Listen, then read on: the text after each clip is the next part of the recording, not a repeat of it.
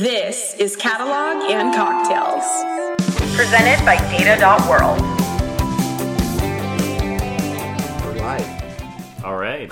Hello, everyone. Welcome to Catalog and Cocktails. It's your honest, no BS, non-salesy conversation about enterprise data management with tasty beverages in hand, presented by Data.World. I'm Tim Gasper, longtime data nerd, product guy, customer guy at Data.World, joined by Juan Cicada. Hey, Tim. I'm Juan Cicada. I'm the principal scientist at Data.World, and as always, it's a pleasure to take a break. Middle of the week, end of the day, and the honest, no BS thing here right now is that we are live in London, but you're not actually seeing a recording because we were going to be recording this from the place that we were, but the Wi-Fi sucks. But this is really just to show you that we really are on the road. We're doing this, and this is the first time it's ever happened. Yes. But we're still going to be streaming this live, pre-recorded anyways. Yep. But we are in London. Why we're in London? Because we were at Gartner Data Analytics, and it's been a while since we've actually been a show together in person with the guest. Yes. Our guest today is Ben Clinch from BT Group. Welcome, Ben. How are you doing? I am having a great day. Thank you. Well, thank you for joining us here. Glad to have you here. No, so today we're coming from Gartner, a bunch of stuff going on right now. But hey, first of all, let's tell and toast. What are we toasting and what are we drinking here today? Yeah, so we're at the Cinnamon Club in Westminster, and we are drinking some delicious cocktails here from Tejas. And I'll tell you what they are. So first of all, we got the Westminster Gin and Tonic. That's the one that you're drinking. It's got Monkey 47, Rosemary, and Black Olive Tonic in it. So very interesting there. We have a delicious Dark and Stormy. Always a good classic, right? And then I've got a Lime Leaf Collins with Bombay Sapphire Gin, Lime Leaf, Lime, and Soda. So we got some fancy cocktails going on here. So today is truly a catalog and cocktails. Truly catalog and cocktails. All right, well, cheers. Cheers to we're doing this in person finally and having more of this stuff. So, warm-up question we got today from producer. What's your favorite London trend food that is hard to get in the United States? So I'm thinking steak and kidney pie. Mm. Yeah, Okay. Did you get that? Yeah, I don't. Kidney pie? No, that's a hard one to go do. Get in fantastic. In the States. Yeah. It is really Maybe with good. some Guinness in it. That is some ale. Yeah. That. We're having a nice dinner after this, but that sounds great right now. That sounds good. That's a hard question to answer because, I honestly haven't explored enough British food. I don't know if that's a good thing or a bad thing. But you know what? I wish there was fish and chips a little closer to where I live. There's nothing nearby there, so that's a relatively speaking difficult thing for me to get. Yeah. Well, I think a trend. It is just not a London tour; it's a European. It's just you can go out and walk around the water and just sit down and have a pint. That's something I really enjoy. Not here in London, but also in other places in Europe, which is not always an easy thing to do in the United States. So. Yeah. But all right, kick it off. Ben, honest, no BS. Automating data governance. Is it really possible or not? Absolutely, and increasingly so. So, huge amounts of opportunities around active metadata and semantic discovery of data, which are progressing at pace. So each week there seems to be more opportunity to be able to automate this further. But I think it's a gradual, for most organizations, it's a gradual thing that you need to adopt iteratively. So let's go back into data governance is something that we've been talking about. I mean, now it's such a big thing, right? But when did this all start? Okay, you have your background. You're in telecommunications now, but your background has been finance, and so give us your drive through history here. Fantastic. So obviously, data's been very important in the technology industry for a very, very long time, but it really reached maturity after the subprime issues. So the 2008. 2008, collapse of Lehman's, and some of the regulators were saying to the banks, we need to have greater confidence in the data that you're sending us, so that we can, and also measuring exposure to other organizations, in this case Lehman's. And there was a creation of regulation called BCBS 239, the Basel Committee for Banking Standards. They put together this regulation effectively requiring the financial services to be able to demonstrate the data quality of their data, the provenance, where it came from within the organization, and how it could be relied upon. And that really was an incredible piece of regulation, because it really forced a level of thinking and rigor around that data that hitherto had not really had a proper discipline around it, and some amazing advances in that space during that time. So much so that financial services have really sort of set the bar associated with some of the best practices. So really, the financial institutions, when BCBS or BCB 239, right? Yep. When that came into a place where all of a sudden innovation just had to accelerate massively in terms of how are we going to keep track of this? Are we on data infrastructure that's going to let us do these things? Are we auditing everything, et cetera, et cetera?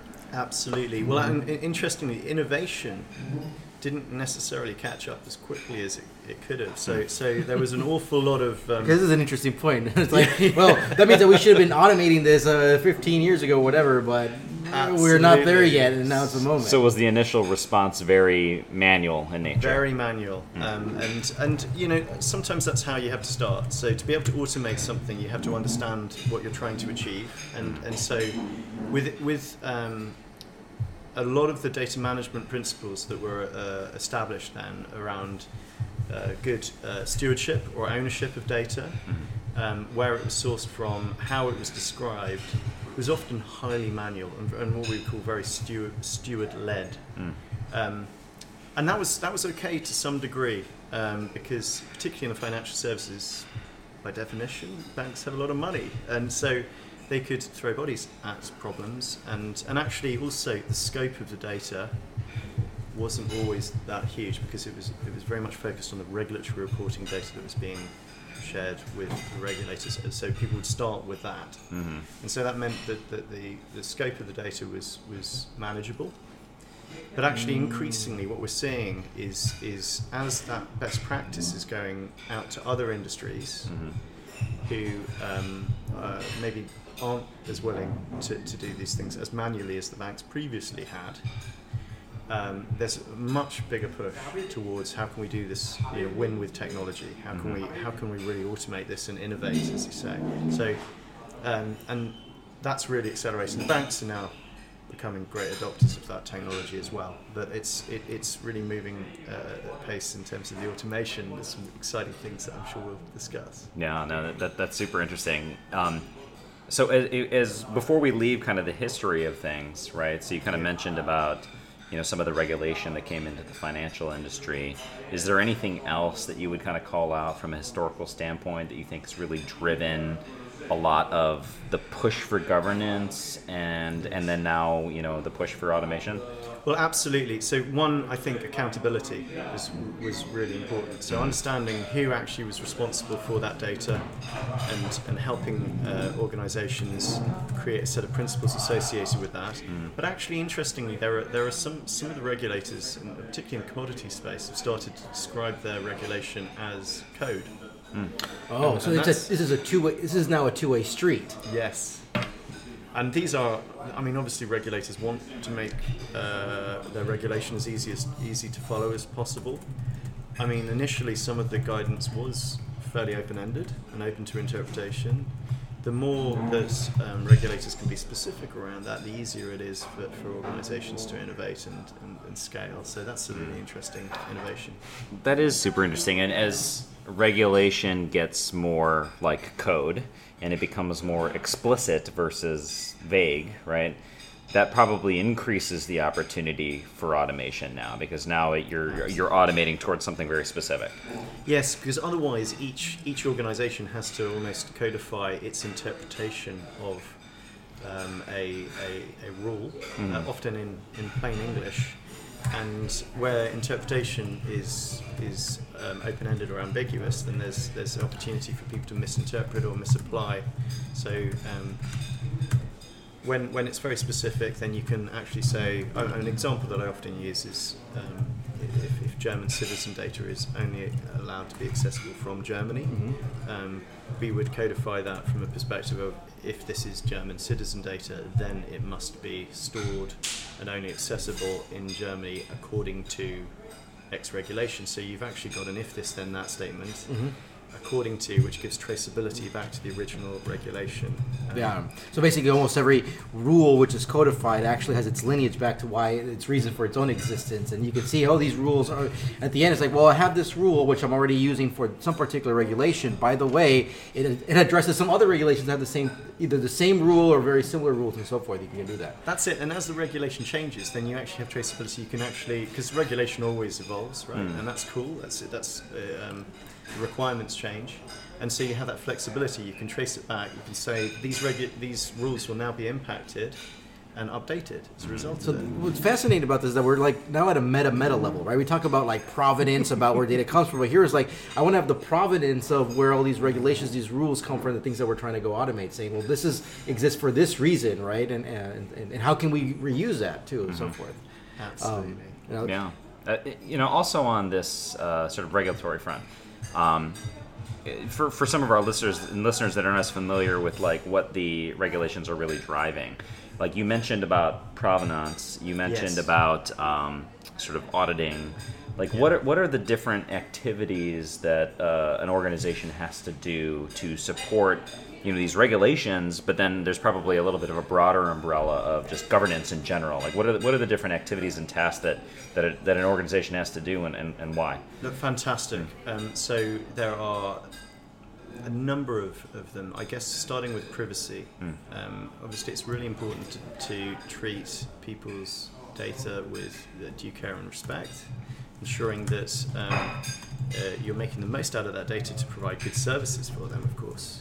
But also making sure that you're maintaining their privacy. So a key thing in Europe, for example, is GDPR, which is a key regulation. I mean, for example, one aspect is a thing called Article 30, where organizations are required to be able to demonstrate where data is coming from and going to with regards to personally identifiable information, who's processing that, in what location, and for what purpose, and that's defensible and proportionate. Also, things like retention and archival of data, so people are only keeping data for a specific justifiable business purpose for as long as is justifiable. But also that they're deleting that, and when it's no longer justified. But also so that when people request the right to be forgotten, their data is deleted. That's an important principle in terms of privacy. And also that people can ask, what data is being stored about them, so that they have subject access requests. So there's all these questions that I mean, basically, if we look at these regulations and what we're trying to govern the data for, they're effectively a set of questions, queries that we're trying to go answer, and those things should be automatic, right? Absolutely. I mean, so if we think about this just as like, well, look, if this policy, the policy I have to go address is really a question, and that question is a query, then if you think about it that way, it's like we're just kind of writing a query over data. Like, well, why would you even think this is a manual thing? This is just codify it, press a button, answer there, we're done. So I think that's 100%. Kind of the mentality we need to get to. But right now, that whole process. Imagine trying to go resolve a question right now where you don't have a database that you're going to go run your query. I mean, today we have these issues that I'm trying to integrate data, which is still a problem here about automating. But we got to see the problem like this. It's like it can't be that complicated. We can't think about it. It shouldn't be that complicated. 100% right. And actually, as you codify this stuff, you can then say, well, look, we now know the metadata that we've got to be collecting. So it provides a framework in which you can then start to, we're taking science and engineering kind of best practices towards applying effectively the law in this instance. So that you say, okay, we need to know that this is German citizen data. We need to know the server location. We need to know the location of anybody who's trying to access this, and then we can apply business rules over the top of it that ensure that you're enforcing compliance and detecting any potential anomalies associated with it. But we're talking about the defensive aspect there as well. I mean, the same goes for the offensive data management approach, which is the value of data. If we know that certain types of data is valuable for a particular business process or business capability, then we know if we can detect that, and we can still codify that, if this is this type of data, then it is valuable for X business capability according to the owner of that business capability, for example. Then you can then say, okay, we now need to semantically discover that information. And from my perspective, the more that we can understand the value and the context of data, whether it's regulatory or privacy driven or value driven, it's actually very similar in terms of the way you codify it and scale that. The key word for me here has been codify. That's what we need to, I mean, we can't automate what we can't read, basically, from a machine perspective. So we need to be able to we need to be able to codify it. So we can't just trust that ChatGPT will solve it for us, right? No. It will probably help, right? But no. It won't solve it on its own, right? Well, and the codification and the metadata seem like they're both key aspects here. Absolutely. And look, I don't want to underplay. Large language models can do a huge amount to help with this. But actually, for me, the core is, first of all, organizing your metadata into an information model. So we talked a little bit about the metadata as an example there. I see this as a continuum that is described as a knowledge graph, effectively. So this is how you structure your data in such a way that is scalable, and then the business rules help you leverage that information. Yeah. So, I mean, this is definitely. You're singing here to the choir. You're preaching to the choir here, right? I mean, at least to me. But I think the codification is really about let's put this in a structured way that the machines can understand it, Yes. and then it's all about linking them together. We're just like, well, I have this rule, this policy. It's related to some other policy, to some regulation. Like now, you start making those relationships. Hey, this looks like a graph, right? So I think effectively, what we're seeing right now is that knowledge graphs are the way of being able to codify the data, the metadata, these policies all together. And we were talking on our way over here. We're like, on our ride over here, it's like we were having another podcast that we should have been recording that conversation. but I was telling you, it's Uber like, sessions, right? Yeah. The VIP episode. Yeah, we should have one of those too. Yeah. But it was. I was telling, like, I have been talking to Gartner for almost like 10 years, saying, hey, semantics, and even before knowledge graph was a thing, and doing that, and it's like it's now getting there, and it's really cool. Cool is the word I meant.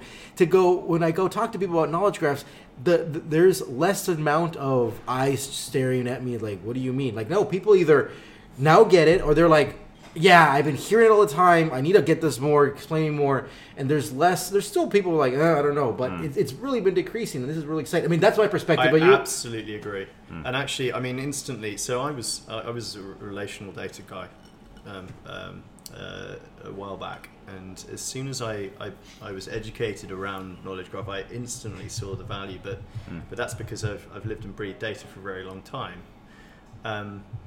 Now, going to Gartner this week, there has been so much talk about the knowledge graph being the center of the data fabric, and it's so refreshing. And actually, having said that, though, I still think there's a lot of opportunity for better training and better access to this information. I'm a big proponent of a number of different courses and books that can get people up to speed. But actually, I set up a graph guild at BT, where I currently work with 200 members now. So we meet regularly, we talk to semantic experts, and we explore different graph technologies. We use graph quite a lot because effectively a network, which is a major part of our proposition, is a physical graph. I mean, it's literally a graph instantiated by nodes and edges that you can literally touch. Yeah, you have graph operating at a few different levels, right? Yes. There's sort of the network, the graph, right, of the actual infrastructure and things like that, right? And then you have more of your conceptual graph and your governance graph and things like that. Absolutely, that's exactly right. And it is, it was more successful than even I expected, to be honest. That people are hungry to learn about this. And actually, some of the things that we've been exploring is how you explain graph to people in a way that is instantly accessible. And so, there's a couple of different examples. One is, everybody gets mind maps. And in many ways, a graph is a kind of a more rigorous mind map in that sense. The other thing is trying to explain to people the importance of an information model. So actually, a graph is, or the ontology within a graph and taxonomy is effectively a data model. And for a long time, the vendors around data lakes and other sort of NoSQL kind of structures were saying you don't need a data model anymore. So and what that really resulted in was people putting data into lakes that they couldn't understand, or that data scientists, really skilled data scientists, were spending all of their time effectively becoming data janitors, trying to work out and clean the data and reorganize it, but when it could have been done once using a schema or so I'm sure you're familiar with this. I think by now people are realizing that the pendulum is swinging the pendulum is swinging again, right? It's like I always talk about the types of the ordinary truths and the profound truths, and an ordinary truth is one that whose opposite is a falsehood. Yeah. So, database systems need to be faster. Well, of course, because if I negate it, database need to be slower. That's dumb. That doesn't make sense, right? So it's an ordinary truth. Yeah. But a profound truth is one that whose opposite is also a profound truth. Yes. So you could say database systems need to have very strong, well-defined schemas. Well, the opposite is database systems do not need to have well-defined schemas. Well, that's what we've been doing for the last... we had the pendulum on one side. Movement, right? That was a whole NoSQL movement, and that was good. And now we're realizing. So I think the whole schemas and semantics around data is a profound thing that we can have, a profound truth that we can have this discussion. I 100% agree. And actually, it doesn't have... we don't have to make it hard. There, as we say, there's a lot of technologies that we mentioned earlier that can actually speed this stuff up. But, even now, talking across the industry... to people, some of them are saying we don't need a data model. So there's an analogy that I use a lot, and I spoke about it in Gartner yesterday, which was when trying to explain the importance of a data model to people who are unfamiliar with why that's important. I use the example of the org chart. So, of course, people are a very important asset in any business. That's apparent to everyone. And everyone from the CEO to right the way down, everybody knows where they sit in the org chart. It's the first thing you look up when you join an organization. Who's my boss and who's my boss's boss, right? And absolutely. And then how are we organized, and how do I contact or how do I locate other people within the organization? What kind of title do they have? What seniority do they have? Who pays for them? There's a lot of context that is embedded in an org chart structure, right? Absolutely. And would you ever hear somebody say, "Well, we don't need an org chart. We don't need to organize our people," or "What's the return on investment on an org chart?" Nobody's.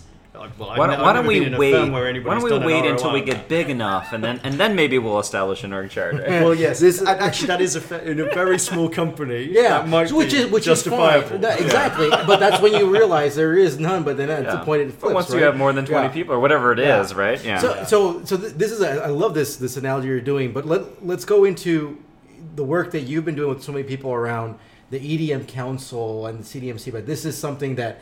Yes. So many people in the world have gotten together, companies, to develop all these data models so we don't reinvent the wheel. And so please tell us more about this. So one of the things that's really exciting, and I volunteer at the EDM Council. I'm a certified trainer in DCAM and CDMC, so it's just a... But I know we're a non-salesy podcast, but anything about education, please go sell it away. Non-profit. Yeah. Yes, please go sell.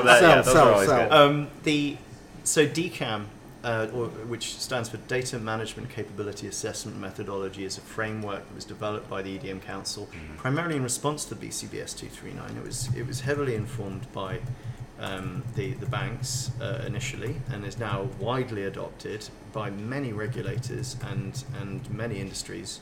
There's a fantastic free benchmark report that you can see against different sectors around the world, their maturity, because against this, it's very objective. You can measure how mature you are as an organization against objective measures. And it's very much based on what you do, not how you do it. Recognizing that technology and processes and approaches change, but actually the fundamentals of what you need to do or achieve can be measured. And so, we use that, and I, as I say, I'm a trainer in that. It's on version 2 at the moment, and there is actually going to be a version 3 next coming. So it's going to be developed later in the year. Nice. There's 360 members of the EDM Council, and they're huge multinationals often, including all the hyperscalers as well.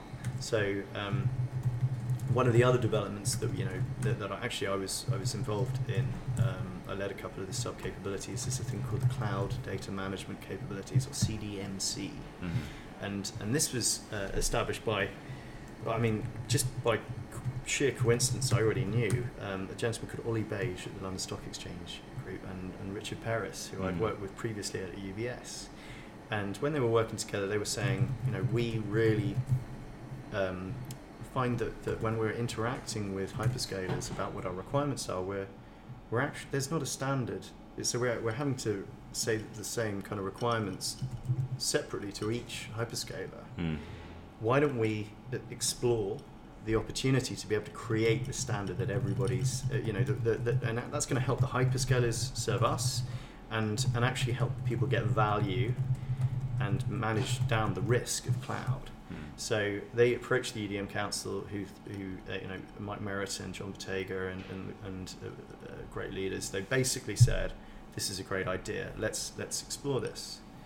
Now, it became a runaway success. There were 100 companies involved, 300. So this is basically defining all the metadata about all types of data sources, things that are going to be in the cloud. Well, yes, it does include that actually, and it's a very good point. But it's all data management practices, and that you can objectively measure, and the automation thereof. That means that the scale. So this goes back to what we were talking about earlier. Is like this is now all these regulations or these rules. They'll codify that you know what this is, and we're having That's it. And when you're at the hyperscaler kind of size, you're going. Over a petabyte of data, you really can't throw bodies at this stuff.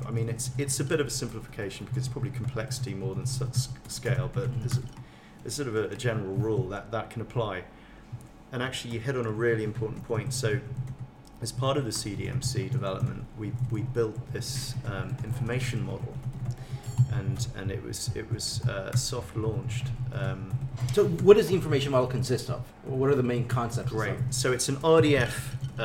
It's described in RDF, the Resource Description Framework, as a true knowledge graph, and it brings together. It started from the CDMC, so we took the entities out of the specification for the framework, and we started to map those as a graph, and then we mapped them against existing W3C standards like Ageria, DCAT, DQV, Provo. These are all sort of, I recommend looking these up if for the listeners who aren't familiar. These are established W3C standards that are used around the world, but not always together. And this actually stitched those towards a really beautiful meta model, which is free to use, and is scalable, and actually has documentation that describes how all of these things relate back to the original controls from the CDMC. Now, to me, that's an incredibly powerful tool because I've talked to lots of people about using flexible data catalogs and that flexibility is really important, I think. So I'm not necessarily saying people should have to be constrained by the information model. They should be able to go They extend. don't know where to start. Yeah, this is It's their starting point. Like, don't reinvent the stuff that we've done. So, Yes. so we look at Ageria has been one of those kind of one standard around also about governance and then DCAT is a data catalog vocabulary that takes all the data sets and stuff. Provenance is the Provo is about provenance, right? So where things were derived from. So you'll be able to combine this to go define. It's basically a metadata model that is the underpinning for any type of anything you need any resource that you need a catalog and have governance over it. It's almost a blueprint for a digital twin in some regards. So it's not gonna map out, for those unfamiliar, the domains. So if you have a billing domain, it doesn't sort of domain-specific knowledge, this is kind of like the framework that everything like that hangs off. And so you still need domain experts to be able to articulate what you need to do for billing. But the great thing is there are lots of schemas out there as well that you can start from when you're developing those. Or I always say with those, start from them. Don't constrain yourself to somebody else's view of how your business works. Yeah, I feel like a lot of folks aren't familiar with the amount of sort of prior art and pre-established schemas are out there for things like governance and things like cloud infrastructure and things like that. Like, Yes. How do you go about, whether it's through EDM Council or through other things, how do you go about educating folks about what's out there? In terms of the kind of established structures. Yes. So yeah. the first thing, really, honestly, is to get people trained. I think, first of all, one is get them trained in the particular cloud vendor that they're using, the hyperscaler, so that they understand what kind of databases they have and what kind of capabilities they have. I think also getting people to think in terms of cloud agnostic solutions. So I hear a lot about cloud native solutions. And I'm all for cloud native solutions, but what it's often confused with is cloud specific solutions. So if you have a portability requirement, like many of the financial services do, that you need to be able to demonstrate you can move from one cloud to another, if you have a cloud specific solution, that's going to be an immediate constraint. So now that's not to say that something that is developed by one hyperscaler has to only work on their system. Some of them are designed to actually work in such a way that they can harvest metadata across different environments, including on-prem. And so I think one of the things I really encourage people to look at is the interoperability of the tools that they're using. I mean, you can probably see a theme here. The interoperability or the flexibility associated with regulation changing, the flexibility of the data model changing, because like an org chart, nobody says, well, when is the org chart done? I'm never going to finish. It's the same with a data model. It's a living, breathing thing that evolves with you. It's not a project. It's an ongoing capability. It's an ongoing asset, right? That's it. And so in the same way, your architecture should be interoperable. And that's why I embrace standards like RDF, where it actually allows a lot of different components to interact in a very consistent manner against an established standard. So one of the questions I'm thinking is, when should I start? Like, do I have to get to some state to be thinking about this, or I'm like, because this is the things that I always talk about, the balance of being efficient and resilient. I'm like, I need to do these things fast, so I'm not going to go invest in doing all this stuff. But then later on, I am scaling, and I'm like, oh, I have all this debt. So, what are your what a fantastic question. So first of all, start now, wherever you are on your journey. But and how you go about that is first of all establishing what's important. So one of the things that's not often underlined enough is understanding your business architecture. So what are you trying to achieve? And codifying that, again, preferably in machine-readable diagrams, for example. So having been an architect, we often joke about drawing lines and boxes. But if those lines and boxes aren't described as code, then you can't measure your organization against that. So first of all, what are you trying to achieve as a business? What's your business strategy? What are your business outcomes? What business capabilities and processes support that? And therefore, the context of the data that you require. So which business capabilities are producing data and which ones are consuming them? And if you can articulate that, again, by what we call declaring critical data, it's critical for a purpose. And that purpose could be regulation or regulatory reporting in the case of BCBS 239, but it equally could be for great customer service or effective billing or revenue assurance and these types of activities. So that's start by understanding your business and the purpose for the data, and then you can prioritize, because each of those business capabilities has a value that you can put money against. It might be defending revenue, it might be generating revenue, it might be saving money, it might be managing risk.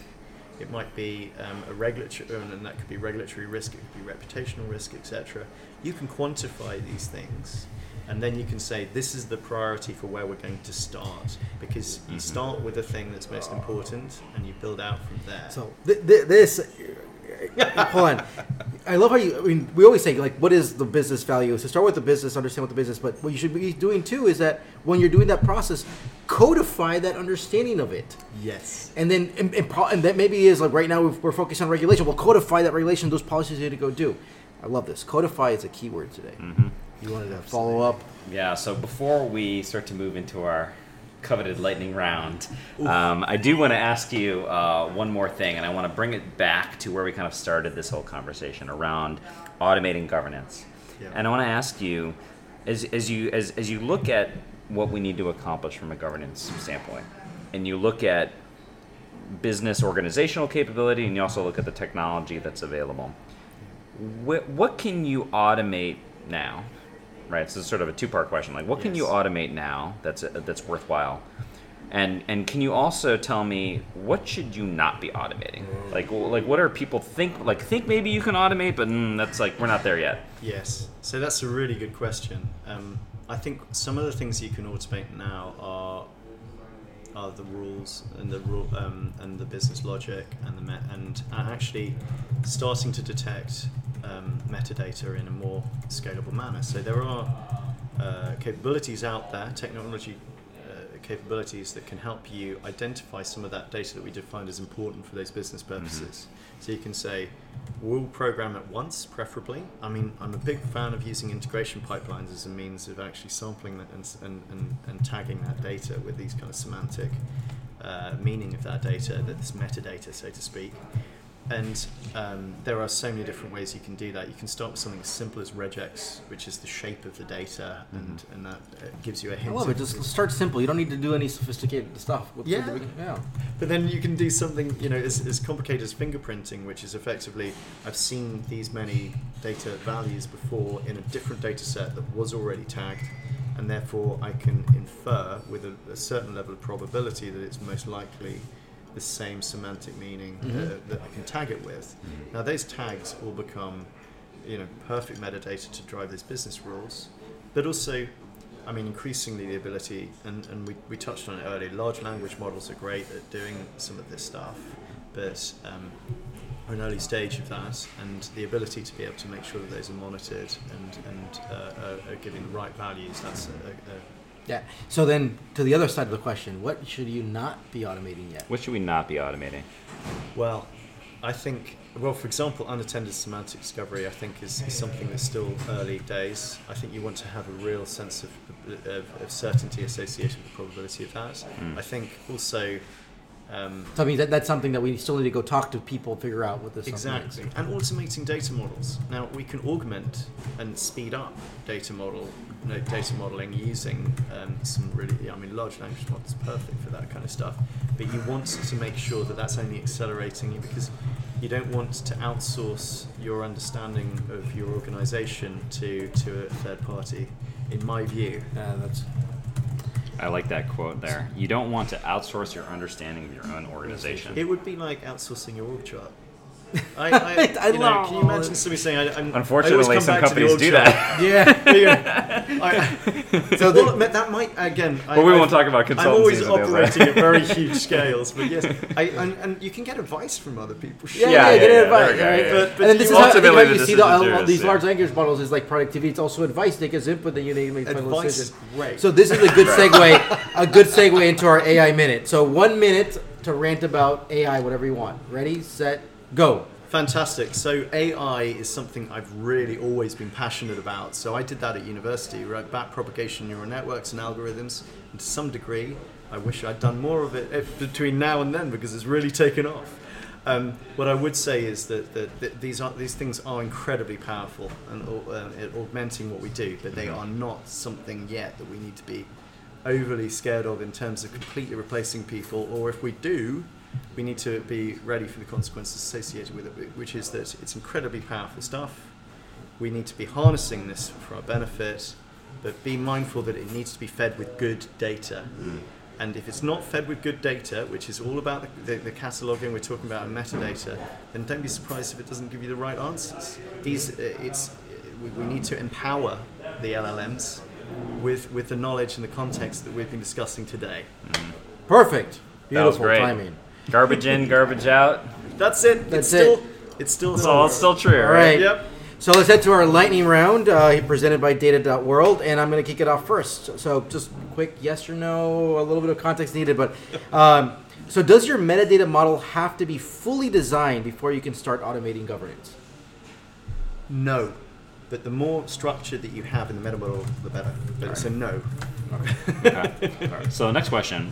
Would you say that as regulations are codified and as things like the EDM Council, the work streams and the standards become more popularized, is governance now becoming mostly cookie cutter? Like, is it over 50% cookie cutter?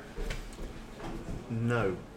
And should I qualify that? Yes. So, Yeah.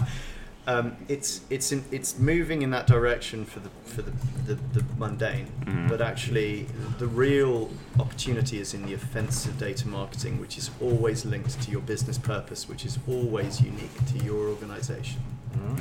Yeah, the purpose is always unique. The purpose, yeah, that's unique. All right, next question. Is governance metadata a good place to start for your first knowledge graph? Yes. A lot of people are like doing knowledge graphs of the thing about your people, about the right. Okay, so I'm going to qualify that because yes. I'm very into data management, but actually knowledge graphs are incredible for fraud management, for IT asset management, for network resilience. So all of those are beautiful. Data management is also a great place to start. What I would say is all of those use cases should be coordinated in such a way that they're building out your enterprise knowledge model. So that's do it with RDF or labeled property graphs, but something that you know are going to... Don't do it in silos. Don't do it in silos, because then you're building out your own... More applications that happen to be in a graph. Ideally, your knowledge graph is cohesive and these things are coming together. Exactly right. People are kind of painting the picture for you bit by bit, right? And while making money and making business benefits from their individual use cases built on graph. Final question, Tim. Should all data organizations aim to automate their governance? Yes. But augment. I think full automation. I'm a big fan of the context of metadata ops. So this is some people who have the responsibility for ensuring that the automation is actually serving the purpose of the business. But yes, everyone should be striving for automation around this to the extent that it is reasonable. Can I interpret that as, so when you say augment, keep humans in the loop, Yes. but automate as much as you can with that caveat? 100%. Work smart with technology. All right, Tim, takeaway time. This was an awesome conversation. I knew it would be. So some quick takeaways, because I know we've got some delicious dinner coming up here shortly. You can automate your governance, and you should. Yeah. And this is the direction that we're moving in as data organizations, as governance in general. And you mentioned that really semantic metadata is progressing, and this is a gradual process, but it's getting to a point where now we can automate a lot. And more on automation later in the takeaways, right? You started with the history. You said that, in 2008, the collapse of Lehman's and the regulations that happened in the States, that happened here in the UK and across the world, it really was kind of a trigger point to say, look, we can't just hope that you're going to do the right things around data. We're gonna mandate it, right? And the initial response by organizations, especially in the financial industry, because that's where it applied more, was pretty manual in nature. Stewards going in and doing a lot of work in spreadsheets or databases and things like that, right? Of course, now we know there's technology that's kind of emerged to help solve a lot of this, but the scope initially was semi-manageable because it was a very focused set of processes and data. But data has gotten more complicated. Governance has gotten more complicated. Now, not just financial institutions want to do governance, so it's becoming a bigger thing, right? To automate, you probably need to start manually, figure out what you need to achieve, but you want to try to automate from there. You mentioned accountability is important. You mentioned also that regulators are really starting to push more towards regulation as code. And this is a good thing for everyone because as we codify, it means it's going to be really easy to interpret. It becomes more explicit, right? If this data is related to a German citizen, then yada, yada, yada, right? And that's going to make things a lot clearer for everyone, a lot less vague, a lot less open to interpretation.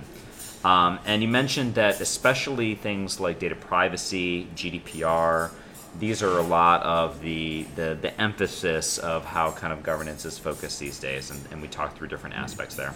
And before I pass it to Juan, you started to talk a little bit about the path to automation, which is you kind of have to see automation as answering a query. As things become more codified, then we can use the metadata to actually drive the automations around governance or regulation. And you should really think about organizing your metadata into an information model. And that information model should be a knowledge graph. Yes. Should be RDF. With that, over to you, Juan. Well, I think the key word here, and I've said it before, it's codify. Then we need to have that on a t-shirt, like codify, right?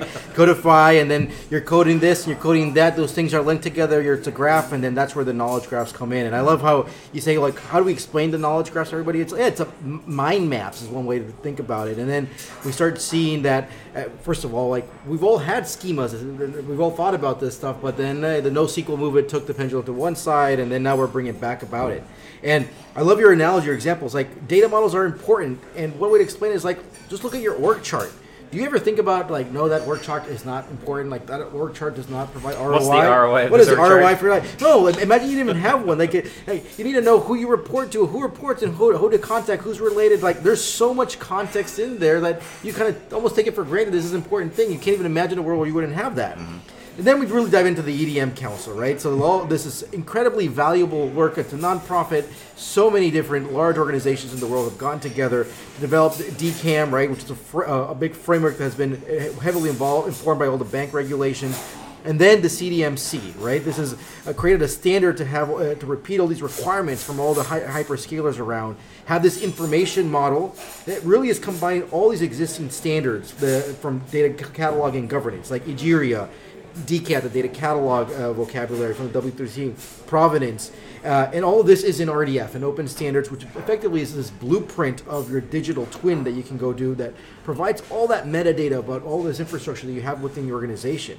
How do we become aware of these things out there right now? Like, so your recommendations, let's get trained on cloud solutions, but also realize it's not just being specific on a cloud, but we also think about you need to be portable, right? You maybe need to go move around things. So again, more keywords here is thinking about interoperability and flexibility, and all this stuff is changing, right? Regulation, your data is changing, your regulations are changing.